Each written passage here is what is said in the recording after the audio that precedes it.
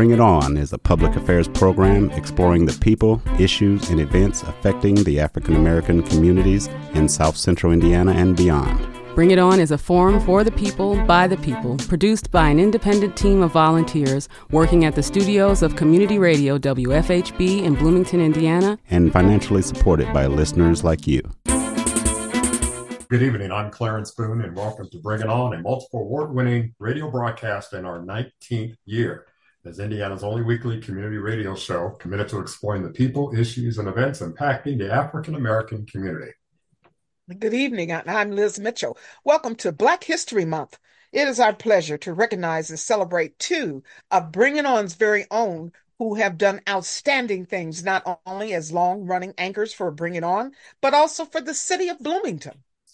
Yes, they are the glue that has held Bring It On together, and their voices have resonated in the hinterlands of Monroe County and beyond. When Bring It On launched in 2005, Jim Sims was the first co-anchor along with Delia Alexander. Jim was employed at Indiana University.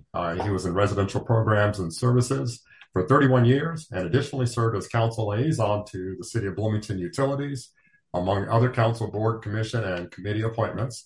He served as president of the Monroe County NAACP and as chair for Second Baptist Church Trustee Board. Jim is the second African-American to ever serve on Bloomington City Council, where he has also served as council president and at-large representative. Jim, thank you for your service. Yes, thank you very much. Thank you. Beverly Callender Anderson has enjoyed a long tenure as one of the distinctive voices as an anchor for Bring It On.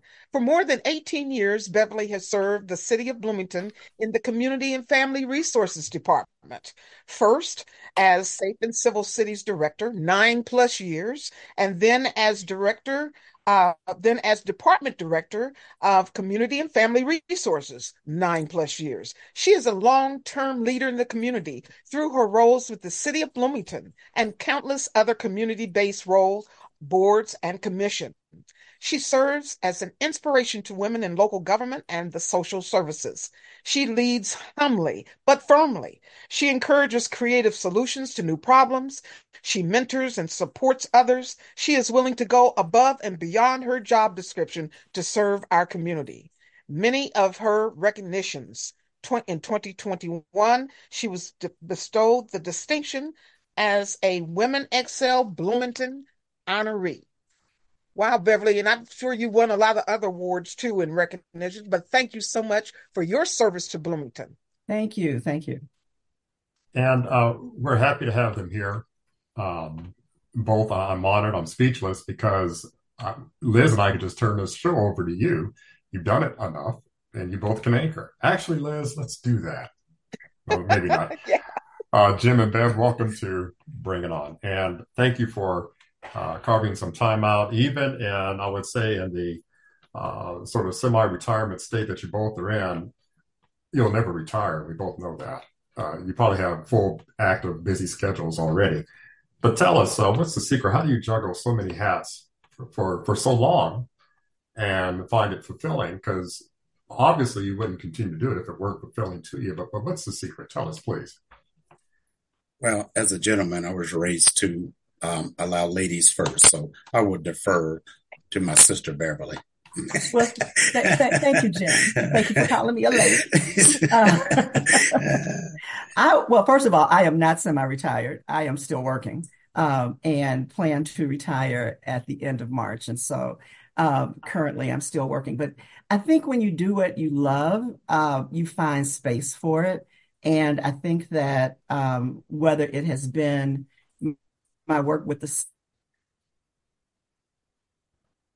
organizations like PEO or United Methodist Women or boards that I serve on, like New Hope for Families or the Bloom Advisory Board. I love all of those things, and they all focus on improving life for people living in Bloomington. Not only my job, but also those boards and commissions and boards and civic organizations focus on improving life for people that I live with, my neighbors and my friends. And so for me, I find time for that.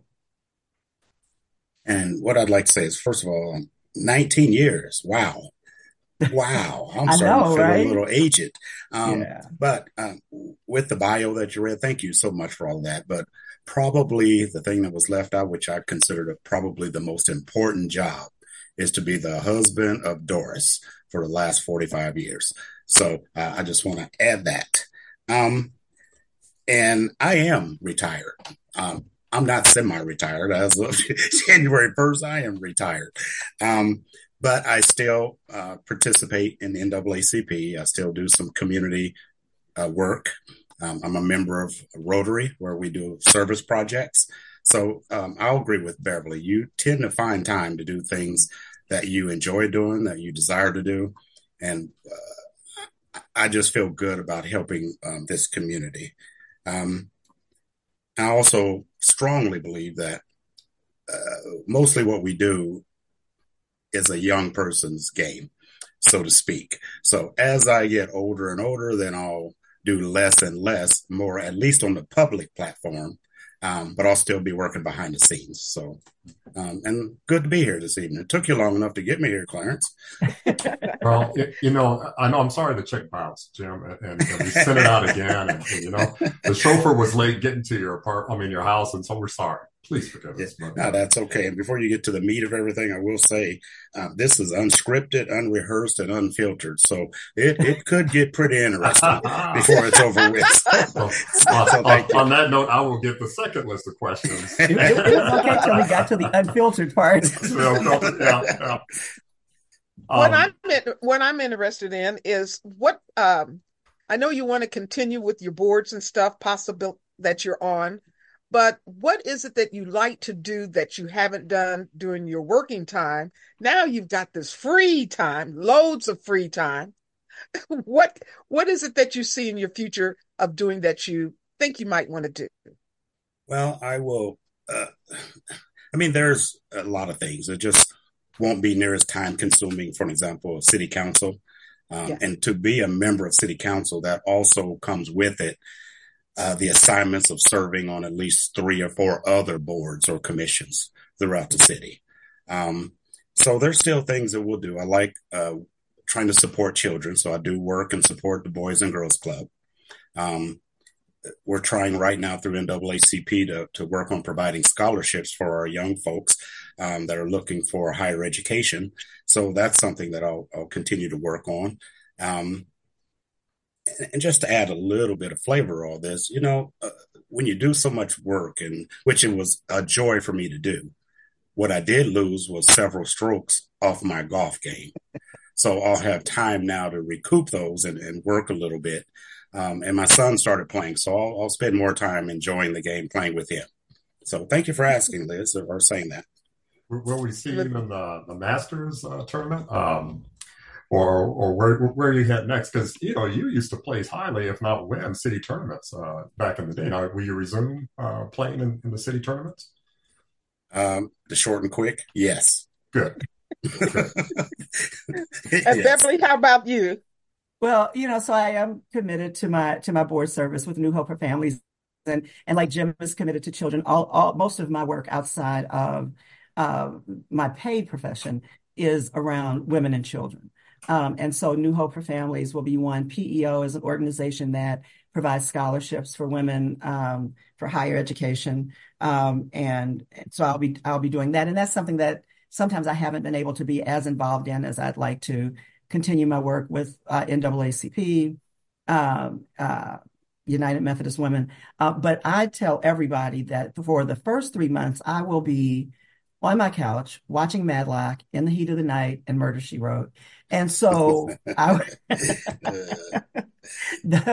at least is part of the plan, but also spending more time with my family. My parents are in the Chicago area, and so I do plan to spend a lot more time with them than I've been able to. So that would be good. Wonderful. Mm-hmm. Okay. As you reflect back over really to the two stellar careers, you've fought the fight, you've been in the trenches, you championed causes, sometimes you may have lost some battles, but you spoke truth to power at every turn. And for that, we're all proud of you and thank you. What was to each of you, what was your most proudest moment of service to the city of Bloomington? Jim, we'll start with you. Oh, there are so many, from serving on the Board of Public Safety and helping to guide and oversee Bloomington Fire Department and Bloomington Police Department. But I'd say probably one of the most influential or helpful positions was being elected to Bloomington City Council.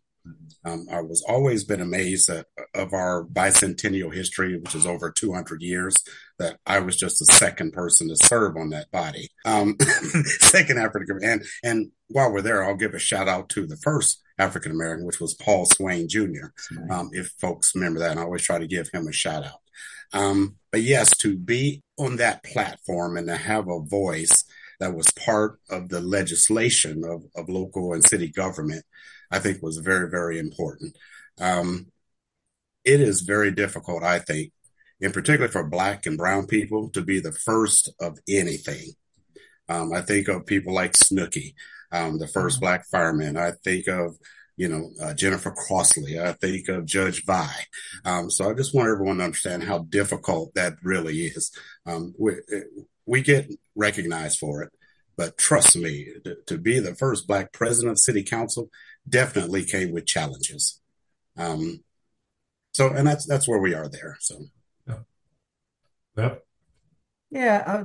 So I'm like Jim, so many things. I think the collaborations that we've been able to facilitate, bringing people to the table who may have some similar missions but weren't working together, and that's all across the board. It especially was true during the pandemic, where we were able to bring social service agencies together, not only to serve our community, but to support one another when we were challenged and nobody had a blueprint for this. And so I think that is one of the things, being the person to facilitate those collaborations and those meetings, and some of which are still going on, make me proud. I think where we've taken our Heritage Month celebrations in the city, Black History Month, Fiesta del Otoño, Asian Pacific Islander Month, from like 1 hour event one day. Actually, for some of them, we didn't have anything, to now Black History Month is 6 events this month, and has become a tradition in the city that people look forward to. But I think I don't know if this is my proudest, but I think it's the most important thing that I've done, is to open city government to voices of color, whether that was through interns, whether that was through people knowing that they had representation and could come to my office if they had a concern or a complaint. Seeing more people of color working in City Hall now. When I started, there were 2. There was me, and because at that time, Doris, who had been there, Doris Sims, had left. And so there was me, and there was a woman in our legal department, to now watching our police and fire and administration staff grow with more people of color, not just Black people, but Black, Latina, Asian people grow. So I think that, and now I'm thinking about it, the creation of our land and labor acknowledgement was something that we worked really hard on too, just recognizing that the land that we sit on and the labor that it took for us to get here came from Black and brown bodies. And that we acknowledge that at all of our public meetings, and give honor to those people whose land we are now occupying. And so, yeah, so I mean, and those are just a few. I'm sure there are some other things that we've done, but I think, getting more people involved in government, watching our interns go into public office or go into public service, not necessarily elected office, but that's been a good thing. If you don't mind, if I can just squeeze in here. Another thing that I would like to add is that in 2020, as a member of City Council, we had a resolution number 20-06, and it was denouncing and condemning white nationalism and white supremacy. As you all know, we had a few issues at Farmers Market and some community issues, for lack of a better term. Historically, we've had some issues with law enforcement. We've had some issues with just our sheer lack of numbers. So, and I think this was very, very important. I drafted this resolution with the help of two other city council members, Kate Rosenberger and Matt Flaherty, along with some community members. That resolution was passed unanimously by the entire city council and strongly supported by the John Hamilton administration and all those folks there. And I think, did it change a lot of people's thoughts? Some. Did it change the way we operate? Yeah, maybe a little. But I think what it did do is set the tone for how city government and how we in Bloomington will handle such of these things and how inclusive we intend to be. So I just wanted to get that in. I thought that was a very, very important piece from a local government standpoint.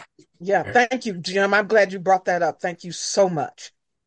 I had a quick follow-up. Beverly, you said something interesting, land and labor. And for years, it was my understanding of the footprint where Showers, the structure now sits. Was that formerly a Black community or majority Black community? And Jim, you can chime in also. I mean, you both know the history.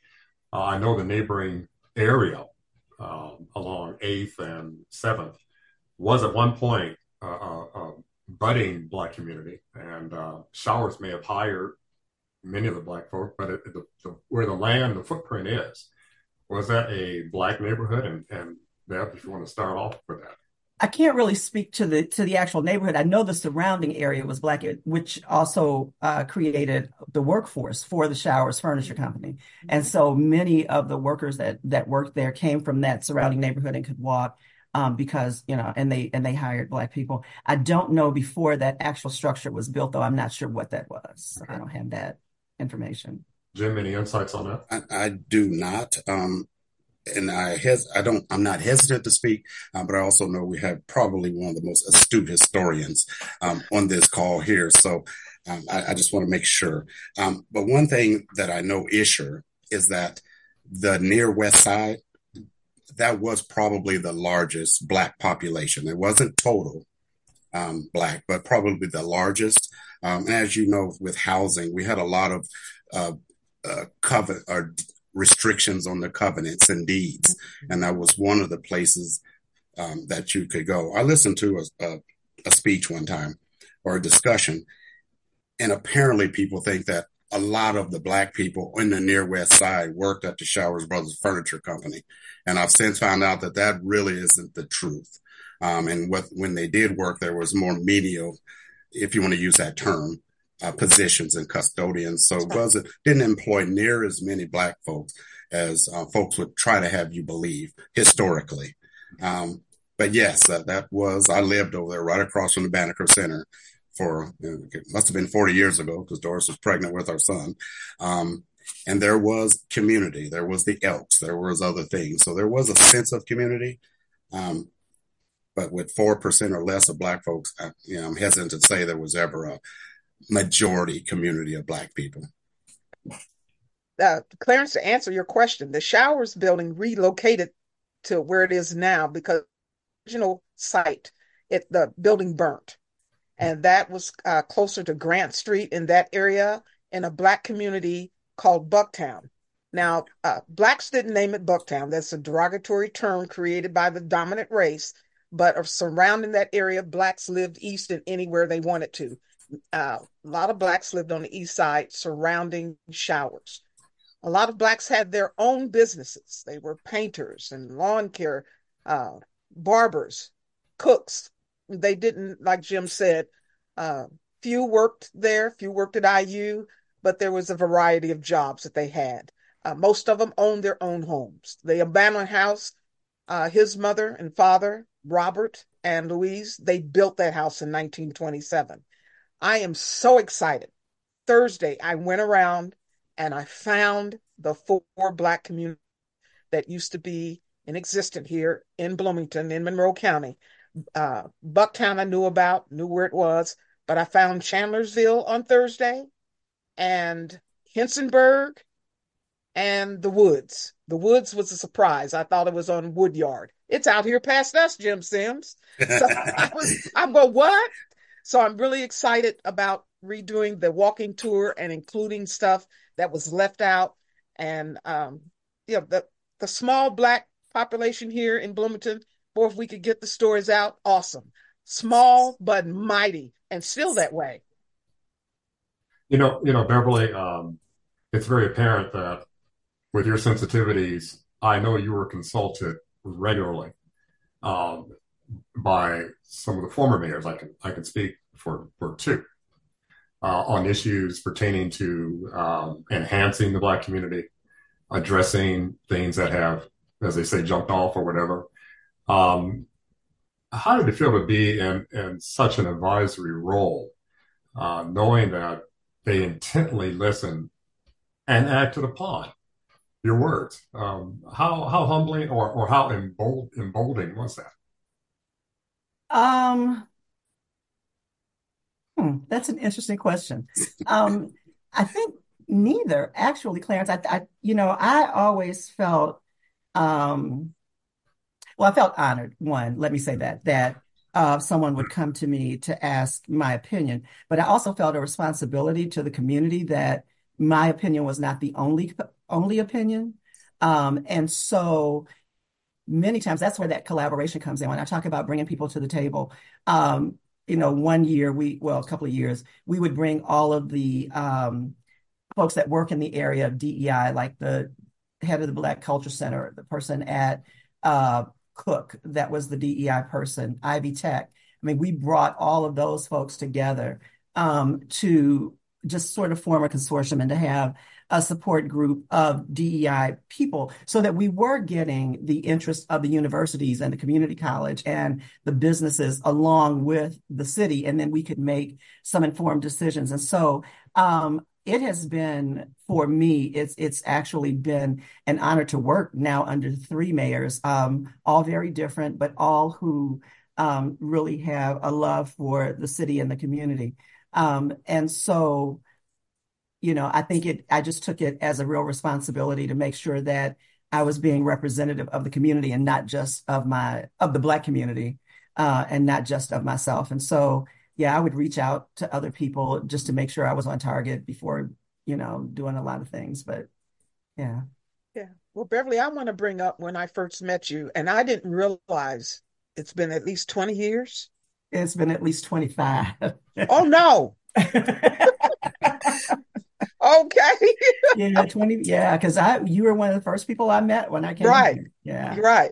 And I don't know if you remember the conversation we had, that people said, how do you feel about moving to a community where there was no Blacks? Yeah, there were no Black people. Exactly. Yes, I Yeah. do.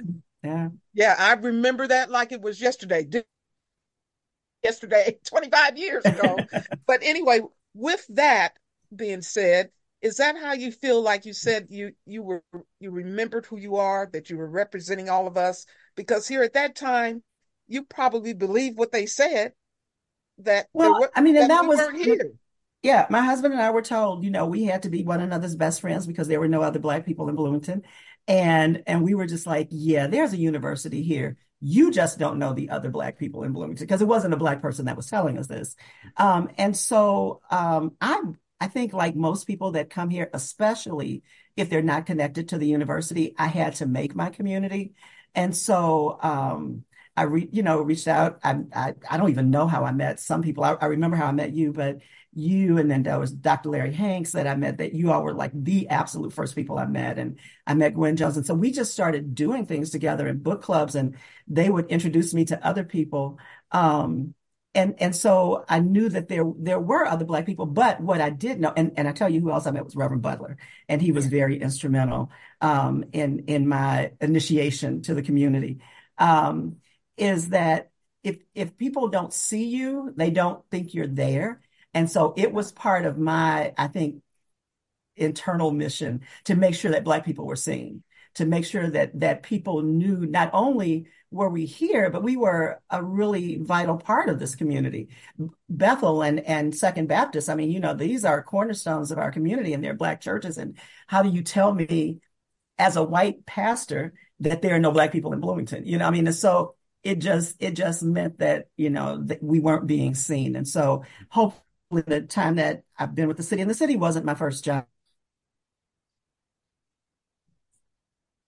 in Bloomington, Right. when I first and Girl Scouts. But hopefully in all of those roles, I've had the opportunity to make sure that we were not only represented, but that we were seen.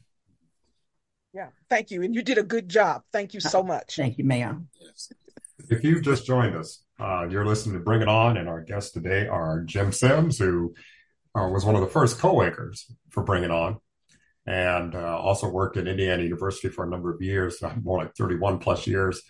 He additionally served, yes, we're going to name a building after him. He additionally served as a council liaison to the city of Bloomington, utilities.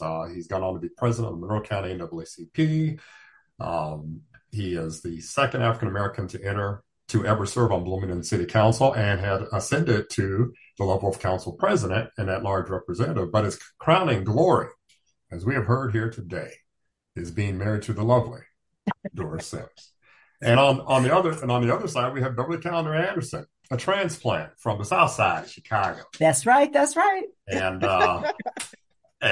brought the South Side with her, and has spiced us up with the South Side of Chicago at every turn, and has used her own wit and discerning powers to forge collaborations, to build bridges, to de-escalate situations, and has served well in the capacity in the Community and Family Resources Department, first as the Director of Safe and Civil Cities for over 9 years, and then as Director of that department for over 9 years.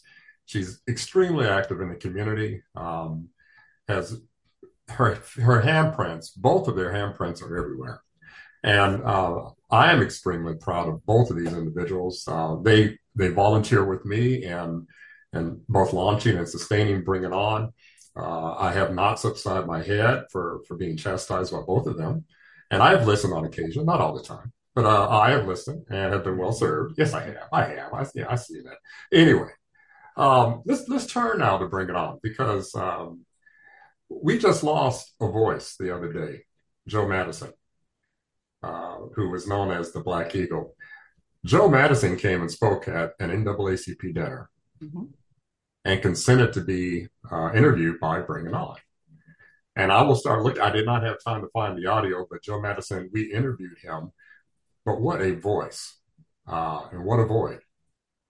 As you look back over the numerous years, are there other guests that we had the chance to interview that come to mind? I know Jesse Jackson for you, that is probably one, or Vernon Jordan is one. But are there other guests? Jim, you as well. So I'll open it up first to Bev and then Jim. I want to hear you here. You know, you got my top two with Vernon Jordan and Jesse Jackson.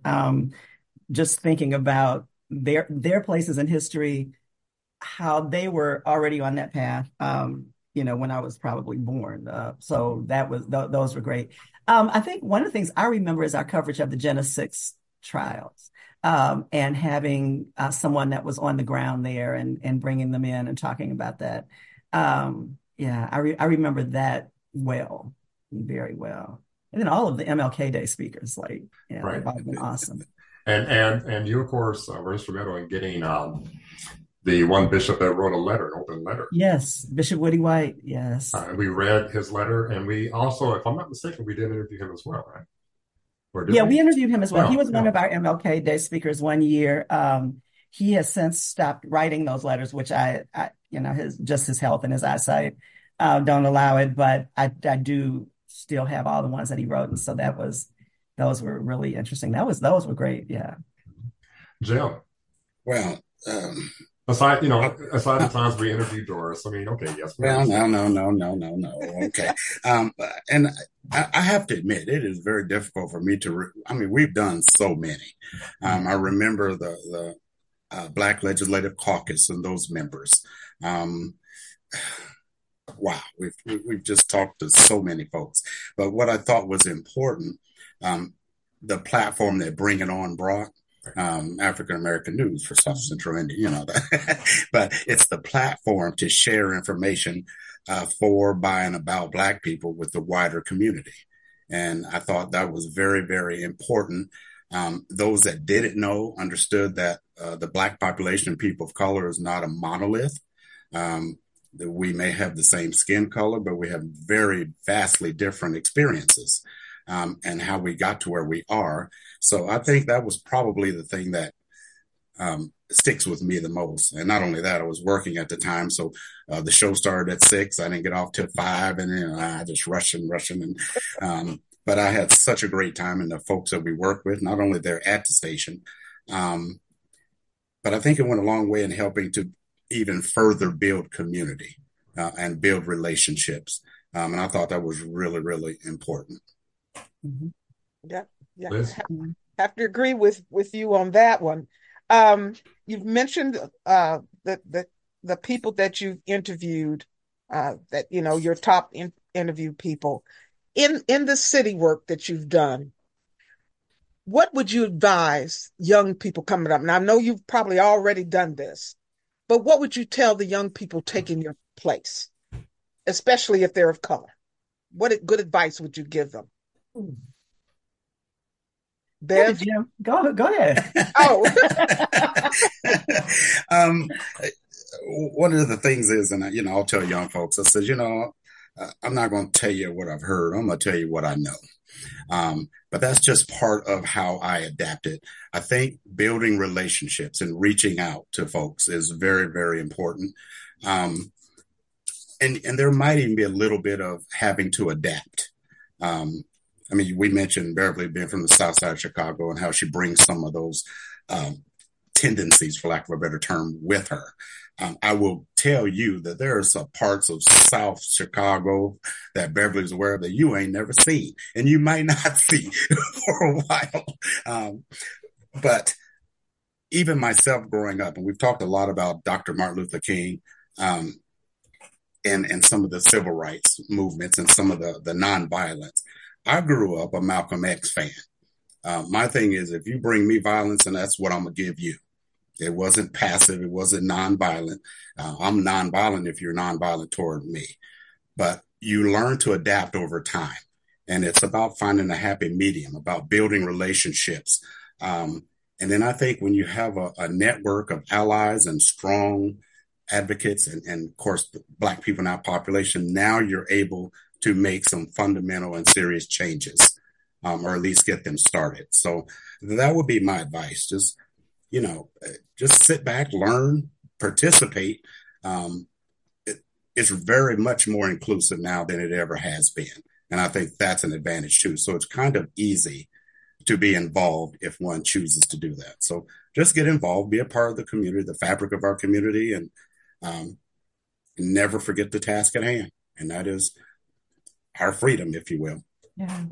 I think one of the pieces of advice I would give someone is the advice someone gave me.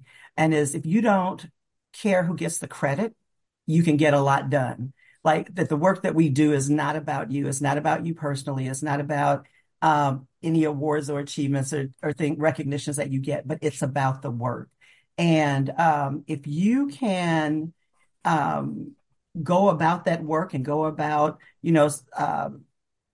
whatever it is that you do that is your passion or your mission, and not worry if somebody else gets the credit or you don't get the credit or you don't get the award, then you will go so far. People will go so far if they don't worry about that. And I understand that, awards and those kind of things are important to some people, but they also will come. When you stop worrying about getting them, it will come. And so that would be my biggest piece of advice. All right. Thank you. Clarence? Oh, to both of you, Jim, you were at Indiana University and you knew the climate, the culture there. Bev, there were times that you had to roll up both sleeves and then work in that community to help forge collaborations and build bridges, and you met a lot of new people and forged some good friendships over there. The coexisting of these two superpowers, if you will, IU and the city of Bloomington. Do you feel it's at its best point right now, or are there places where we need to improve, or are improving, or what would you recommend? I'll jump in. I think of course, we're all Indiana University graduates, my family. So that time, along with my employment time, my Lord, getting close to 40 years if you combine all those. And Indiana University and the city of Bloomington's relations is so much better and different now than it was back then. Right. A lot of the history of many people, if I mention some things, they would not remember them. But IUPD, for an example, there was no IUPD when I came to school. There was this group called IU Safety. It wasn't an accredited police department, but they had young, I don't even remember any African Americans, but young majority population folks with weapons on their side that were part of safety, not police. So those were some of the issues that we had to deal with on campus. But I think I was fortunate enough to, from Frank Motley, get a Town and Gown Award. And it wasn't for anything specifically other than trying to reach one hand into the community, the other into the campus, and do what we can to bridge that gap a little bit. And not only did I do NAACP and these sorts of things, I never used to participate in city stuff and fundraiser and all these get-togethers. My wife used to do that stuff. But then I kind of gravitated toward that.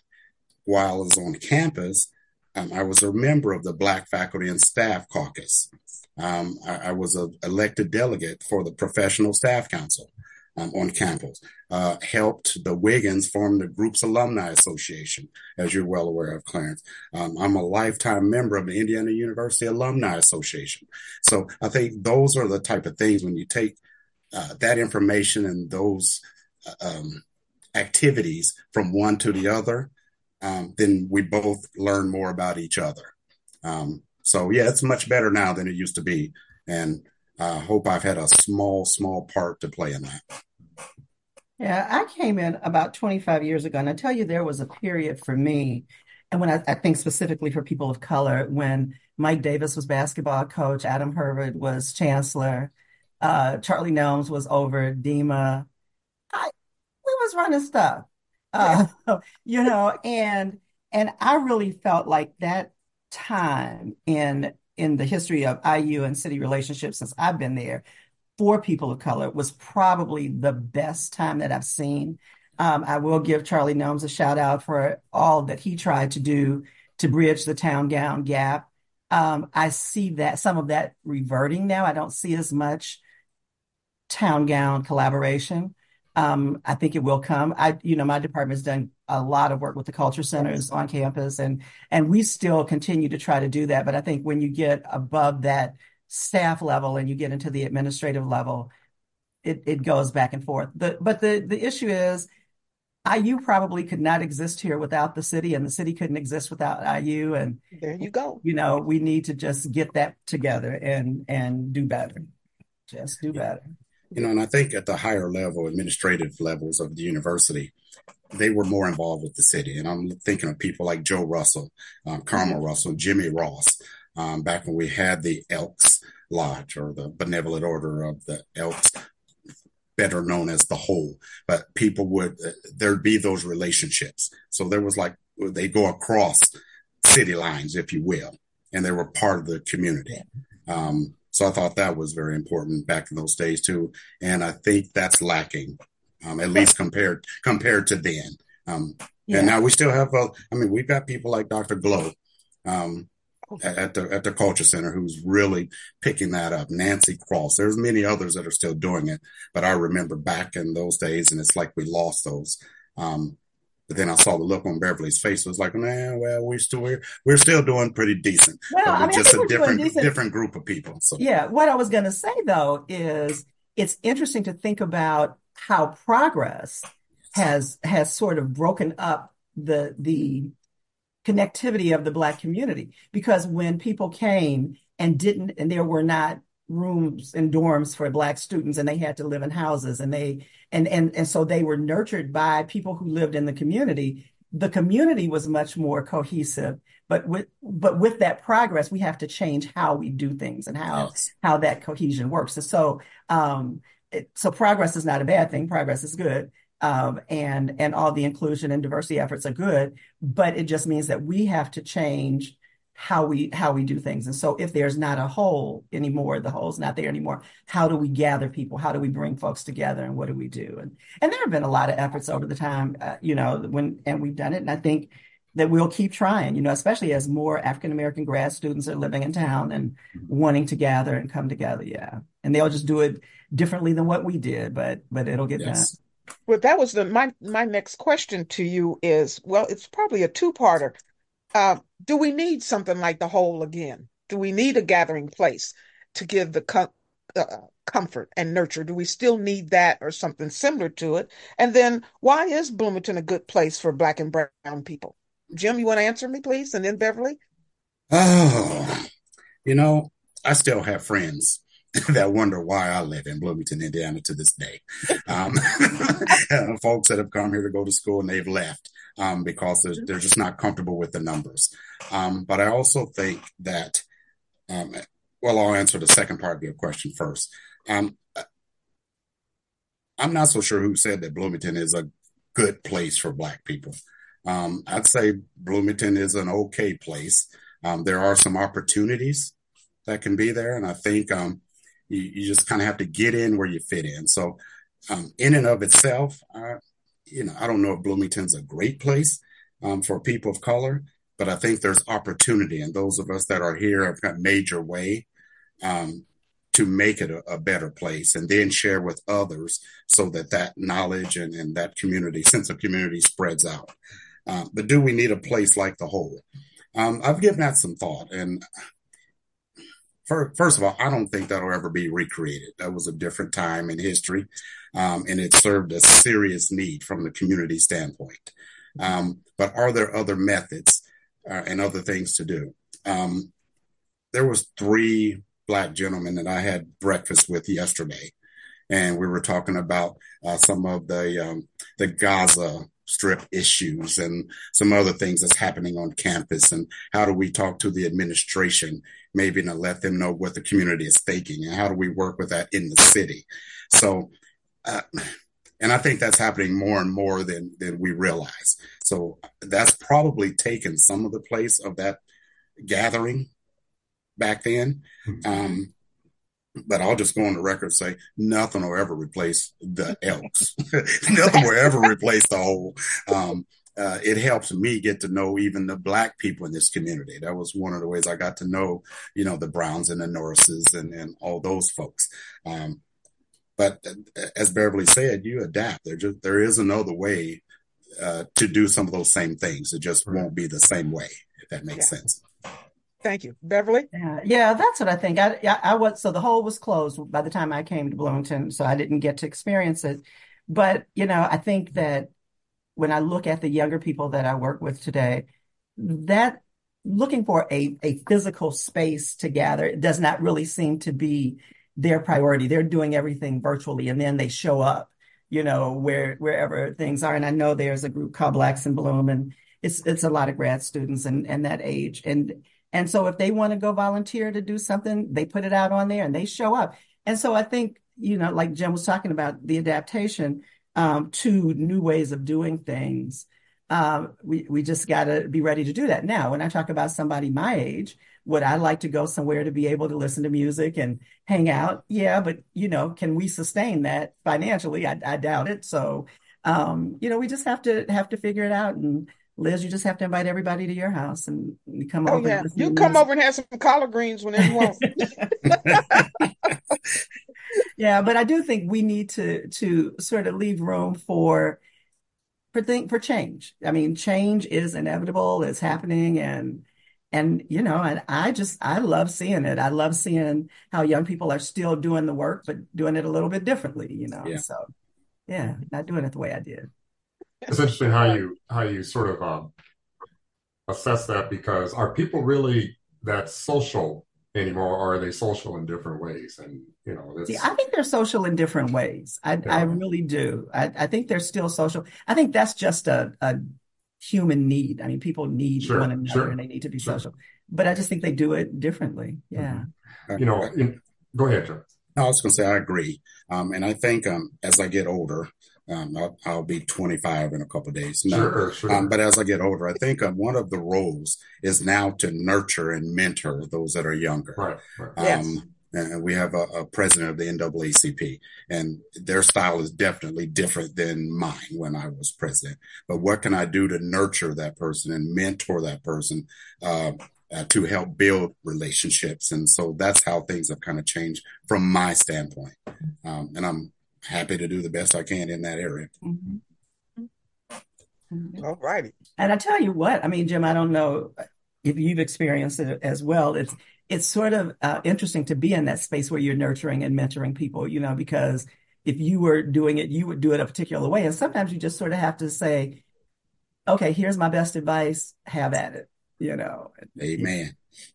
And that's kind of difficult to do sometimes. It's very difficult to do. Yeah, it is. Yeah, absolutely. Clarence, you have a question? I do. And before I get to that question, I'm going to do our final ID. If you just tuned in, you're listening to Bring It On here on WFHB's radio station. And we are having a wonderful conversation with two of our pillars of Bring It On, actually.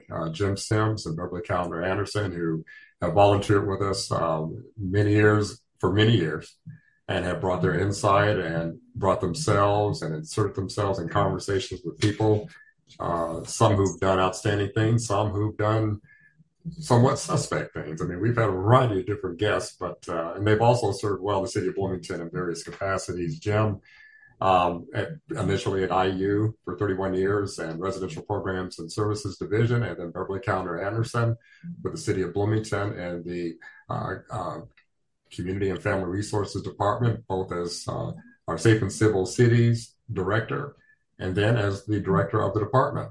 One question I want to ask, Beverly, was that position, Director of Safe and Civil Cities, was that created for you? No, it was not created for me. That position was created back in, I think, around 99 or 2000, following the murder of Wan Jun-yoon on the steps of the Korean Methodist Church. And it was a position that Jeffrey Wilsey held for a year, and then Marcia Bradford held for 2 years. I was the third director, so I was the longest serving Safe and Civil City Director, but no, it was not created for me. Bloomington has seen a lot of incidents that have put places on the map. I think of Denver Smith, I think of Young Jun-un, I think of other things that we have worked through, and it hasn't always been easy. As you have traveled abroad, both of you, to conventions, conferences, what do other municipalities think of Bloomington? I mean, once they get beyond, IU, I mean, but the city itself, what do other groups think of Bloomington? I mean, it's something I'll say, and Jim, you can jump in if you think I'm wrong. But different places that I've been, Bloomington is a model to some people. I think about how much training we've done with showing people how to start a police department to have embedded social workers, or our after hours ambassador program. The actual Safe and Civil City program is very unique for a municipality. Different cities will have special events, but special events with a purpose of, and for us, it's the why. It's not what we're doing or how we're doing it, but it's the why we're doing it. And so when we do Black History Month, or we're doing a health fair, or running our Commission of Status of Black Males or Hispanic and Latino Affairs, it's the why, and it's the giving people that voice. And so we've done trainings around the country. Even our Human Rights Commission person or staff person has done trainings on how we do human rights, how we address that as a commission. And so I think in that respect, especially smaller communities really look to us and how we do things. Now, I can't say the same for larger cities like a Cleveland or Chicago or anything like that, but a lot of small communities have looked to us. I would agree with that. And I think, first of all, what's recognized is Indiana University in my travels. Really recognized back when Coach Knight was the coach, and so that was their connection there. But as you get to know more people and travel more, Bloomington, those that know of it, is thought of as a more liberal thinking community. I almost said progressive, but I tend to not use that term very much anymore, because I think if we try to define it today, we probably have 4 different definitions between us 4. So, but more liberal thinking. I think our boards and commissions at local government, the Commission on the Status of Black Males, having people of color on the Board of Public Safety. There's others, I'm sure I'm forgetting, Latina and Hispanic Affairs, if I probably got that incorrect. But those participatory organizations, boards and commissions, I think people that have recognized Bloomington, it's more of a liberal thinking place. I don't even like we're a blue dot in a red state. I mean, that may be true, but I don't even like that description. But I would like to think that people said, why do Black people like Blue, or what makes Bloomington a good town for Black folks? Again, I'm not so sure that's the total case, but I think there's more liberal thinking throughout the city and throughout the fabric that can help aid one's development and one's adjustment, and even be more included, I think. Well, this is Black History Month, and Beverly and Jim, especially Beverly, we're just about ready to close this. The hour goes by so fast. Tell us, Beverly, tell the listening audience, what's happening this month is just packed full of stuff. When I heard Shatoya and Dr. Glow describe, I said, I'm tired just listening to you.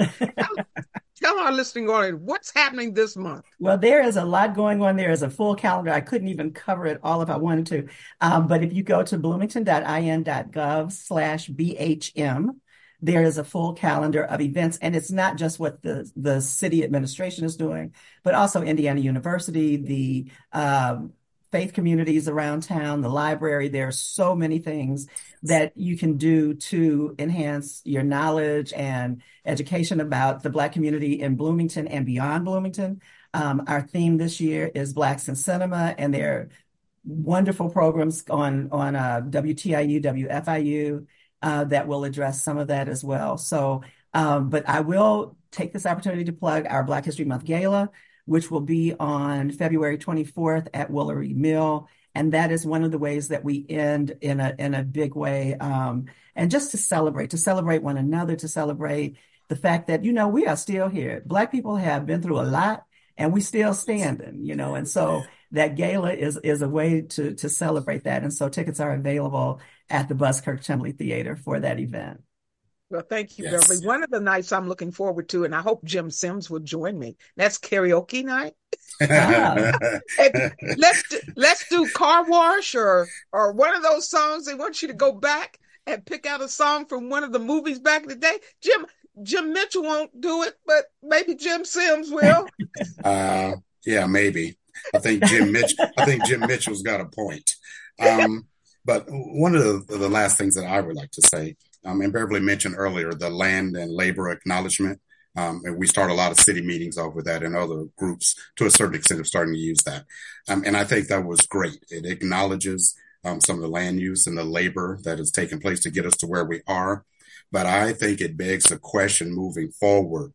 For an example, the land that was taken or given up by the indigenous people, other than acknowledging that, what do you do with that now? Is there something to do with that moving forward? And I'm not so sure about a compensation or anything, but how do you deal with that moving forward? The same thing with the labor acknowledgement. If a biggest part of a lot of our community was built on the backs of people of color, and particularly enslaved labor, other than just acknowledging that, what do you do with that moving forward? So just something for the broader community to think about as we have more discussions moving forward. Sure. And I know that we are getting close to the end, and I just wanted to say, and I just feel compelled to say that were it not for a Laverta Terry, yes, a Reverend Ernest Butler, Mr. Snooky, James Hopkins, Charlie Brown, if it were not for those people, Jim and I would not have the opportunity to be in the positions that we were in. And so I just want to pay respect to them at this point, because they opened, Jimmy Ross, you mentioned earlier, Jim, yes, they opened so many doors for Black people in this community. Elizabeth Bridgewaters. Okay, then when you start naming them, then you're going to miss somebody. But I hope one day somebody will look back and say, if it were not for Jim Sims and Beverly Calendar Anderson, we would not be able to do what we're doing. And I think that that would be, recognition enough for me that we have opened doors and continue to open doors for people to move forward. Yeah, I have to agree with you on that, because when I started making a list for the markers that I'd like to see in place, it has grown and it keeps growing. So I thought, okay, maybe everybody won't have their name on a marker, but they wouldn't be included in the pamphlet. Yeah. Yes. Yeah, we have to do, because there's so many, and you began that list with Liberta Terry and all of them. Yeah. And, I think about, Jim said, when you're the first, what you've gone through. They were the first back in the 60s. Yes. I mean, they had to come home every night and go, I need me a little drink. Because it must have been something else. Because I know what my husband and I went through in the 70s, being the first. But back in the 60s, it was still a free-for-all then. Your life was in danger because you took a job. So, yes. Yeah, kudos to those people. Yeah. Yeah, absolutely. Clarence? And I would be remiss if I did not say that we know whose shoulders we stand on. You two have brought the prestige to this program. If you listen to our intro music and our outro music, you'll hear their voices there. Throughout eternity, you will hear their voices as they introduce and say goodbye to the show. But nevertheless, that's in some way, that's our way of paying homage to both Jim, to you, and to Bev. Thank you from the bottom of our hearts. And, absolutely. And thank you also for agreeing to come back and work with us again in the future. I really appreciate thank that. you. This has been a great conversation. It really has. And if you want to knock down some walls, you got to bring a hammer, baby. There you go. There you go. All right. You made that moniker famous here. I'll bring it on. So with that, on that note, and I like the healthy tension that Jim and I have had on the radio over the years, and I miss that. Nothing but love, but I do acknowledge your time over the course of this. You've been a real constant right from day one, and I think we'll give you some love in that regard as well. So thank you, Clarence. And you can write that check and make that check payable to Clarence Boone. Okay, so we do want to thank our civic icons, Jim Sims and Beverly Calder Anderson. I've given you a lot of big accolades throughout this hour, and I mean it. But we want to thank our civic icons, Jim Sims and Beverly Calder Anderson, for joining us to discuss their remarkable tenure of service to the city of Bloomington and to Bring It On. Bring It On has an open submission policy, so if you have an idea for this program, let's hear it. Send an email to our volunteer staff. We want to make sure we share everything and anything affecting the African American community with our listening audience in Bloomington and beyond. The email address is bringiton@wfhb.org. Our show's executive producer is yours truly. Our assistant producer is Liz Mitchell. Our consultant, WFHB News Department Director is Kate Young. And our program engineer, Chantal LaFontaine. Our original theme music was created by Jamil FM with additional background tracks by David Baker. For WFHB, I'm Clarence Boone. And I'm Liz Mitchell. Be sure to tune in next Monday at 6 p.m. for another edition of Bring It On, right here on your community radio station, WFHB.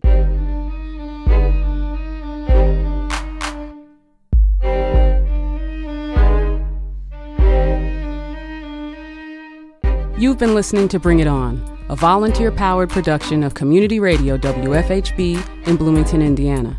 Bring It On is your forum for open dialogue on the people, issues, and events affecting the African American community in South Central Indiana and beyond. Send your comments, suggestions, and story ideas directly to the Bring It On staff. The email address is bringit@wfhb.org. That's bringit@wfhb.org.